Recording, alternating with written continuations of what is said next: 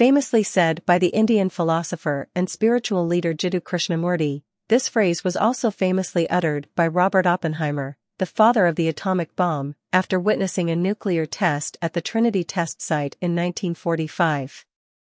Oppenheimer later said these were words taken from the ancient Hindu holy text, the Bhagavad Gita.